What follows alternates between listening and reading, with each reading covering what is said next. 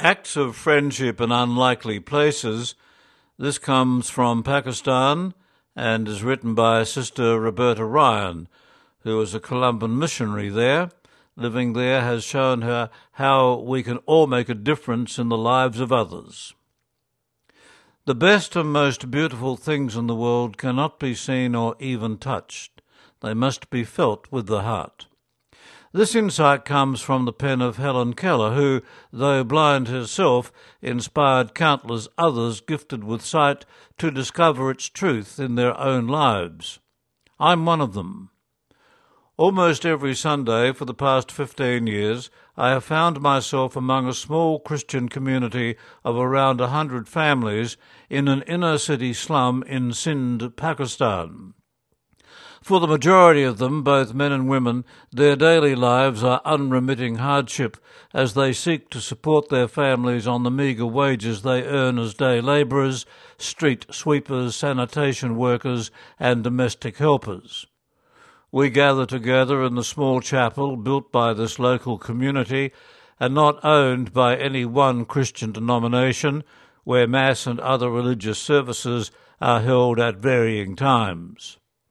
Often they go to each other's services as they identify themselves as Christians first and then by their denomination.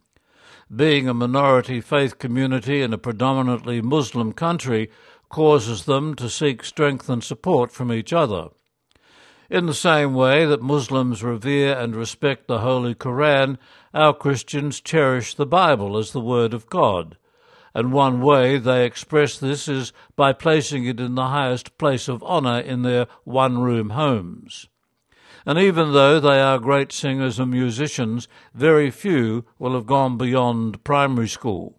Some are illiterate, and only a handful get the chance of going to university. Education at all levels is, for the most part, sponsored by priests and sisters through donations from abroad. After a Mass interspersed with lengthy hymns set to vibrant local melodies, the little chapel becomes home to the Sunday school children. Most of the children, who are aged between 3 and 15, go to Muslim schools nearby where they only learn about Islam. In small groups at the Sunday school they are taught their prayers and come to know Jesus as their friend. The Gospel is read, shared and dramatized by the older ones, while the little ones enthusiastically act out their Bible songs. Later, weaving around the narrow alleyways and sitting in people's homes, you hear about the burdens they carry, the frustrations that plague their efforts to improve their lot, and the debts they hold them back. Added to this mix are family squabbles and feuds, incidents of violence and addictions of every kind, born of poverty, unemployment, lack of opportunity, and a sense of hopelessness that things will never change. Sudden or chronic illness of any member of the family, young or old, can be the cause of a rapid descent into deeper deprivation, as meagre resources mean borrowing from loan sharks who charge outrageous rates of interest which are claimed back with a vengeance. But this is only one side of the coin.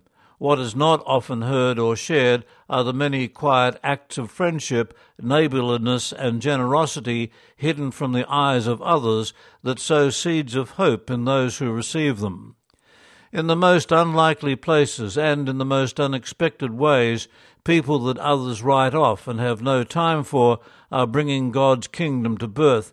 They live their lives with their finger on the pulse of our common humanity and see in others a brother or a sister. Nothing shows the true calibre of a community faster than an unexpected tragedy, and Salim's accident was one of these. Salim, a young lad of 14, was the eldest of his family, with 2 younger sisters and a baby brother. His father is a soldier, and so is away from home for months on end. School never held any attraction for Salim, in spite of his mother's encouragement when he did go, and dire threats from her when he didn't. His real soft spot was for animals, and any injured stray dog, cat or bird would be rescued and carefully tended by him. One day he was playing truant from school and went in search of thrills and excitement with his friends. Jumping from moving freight wagon to freight wagon in the local railway yard, he slipped and fell. And when he woke up, he discovered he had lost his left leg below the knee. His father came home to help pull him through a difficult few weeks, while neighbours and friends rallied around his mother and the rest of the family, helping them out in every way they could. Salim eventually returned home on crutches. Through my work with a community-based rehabilitation centre, I was able to put Salim in touch with a newly qualified young man who made a modern, lightweight artificial limb for him. He was a member of Focolare, an active and dynamic Christian group, and had a wonderful influence on Salim, who slowly began dropping his street language and manner. And these days Salim is attending morning classes organised for school dropouts. We hope that, in time, he will be able to sit his high school matriculation.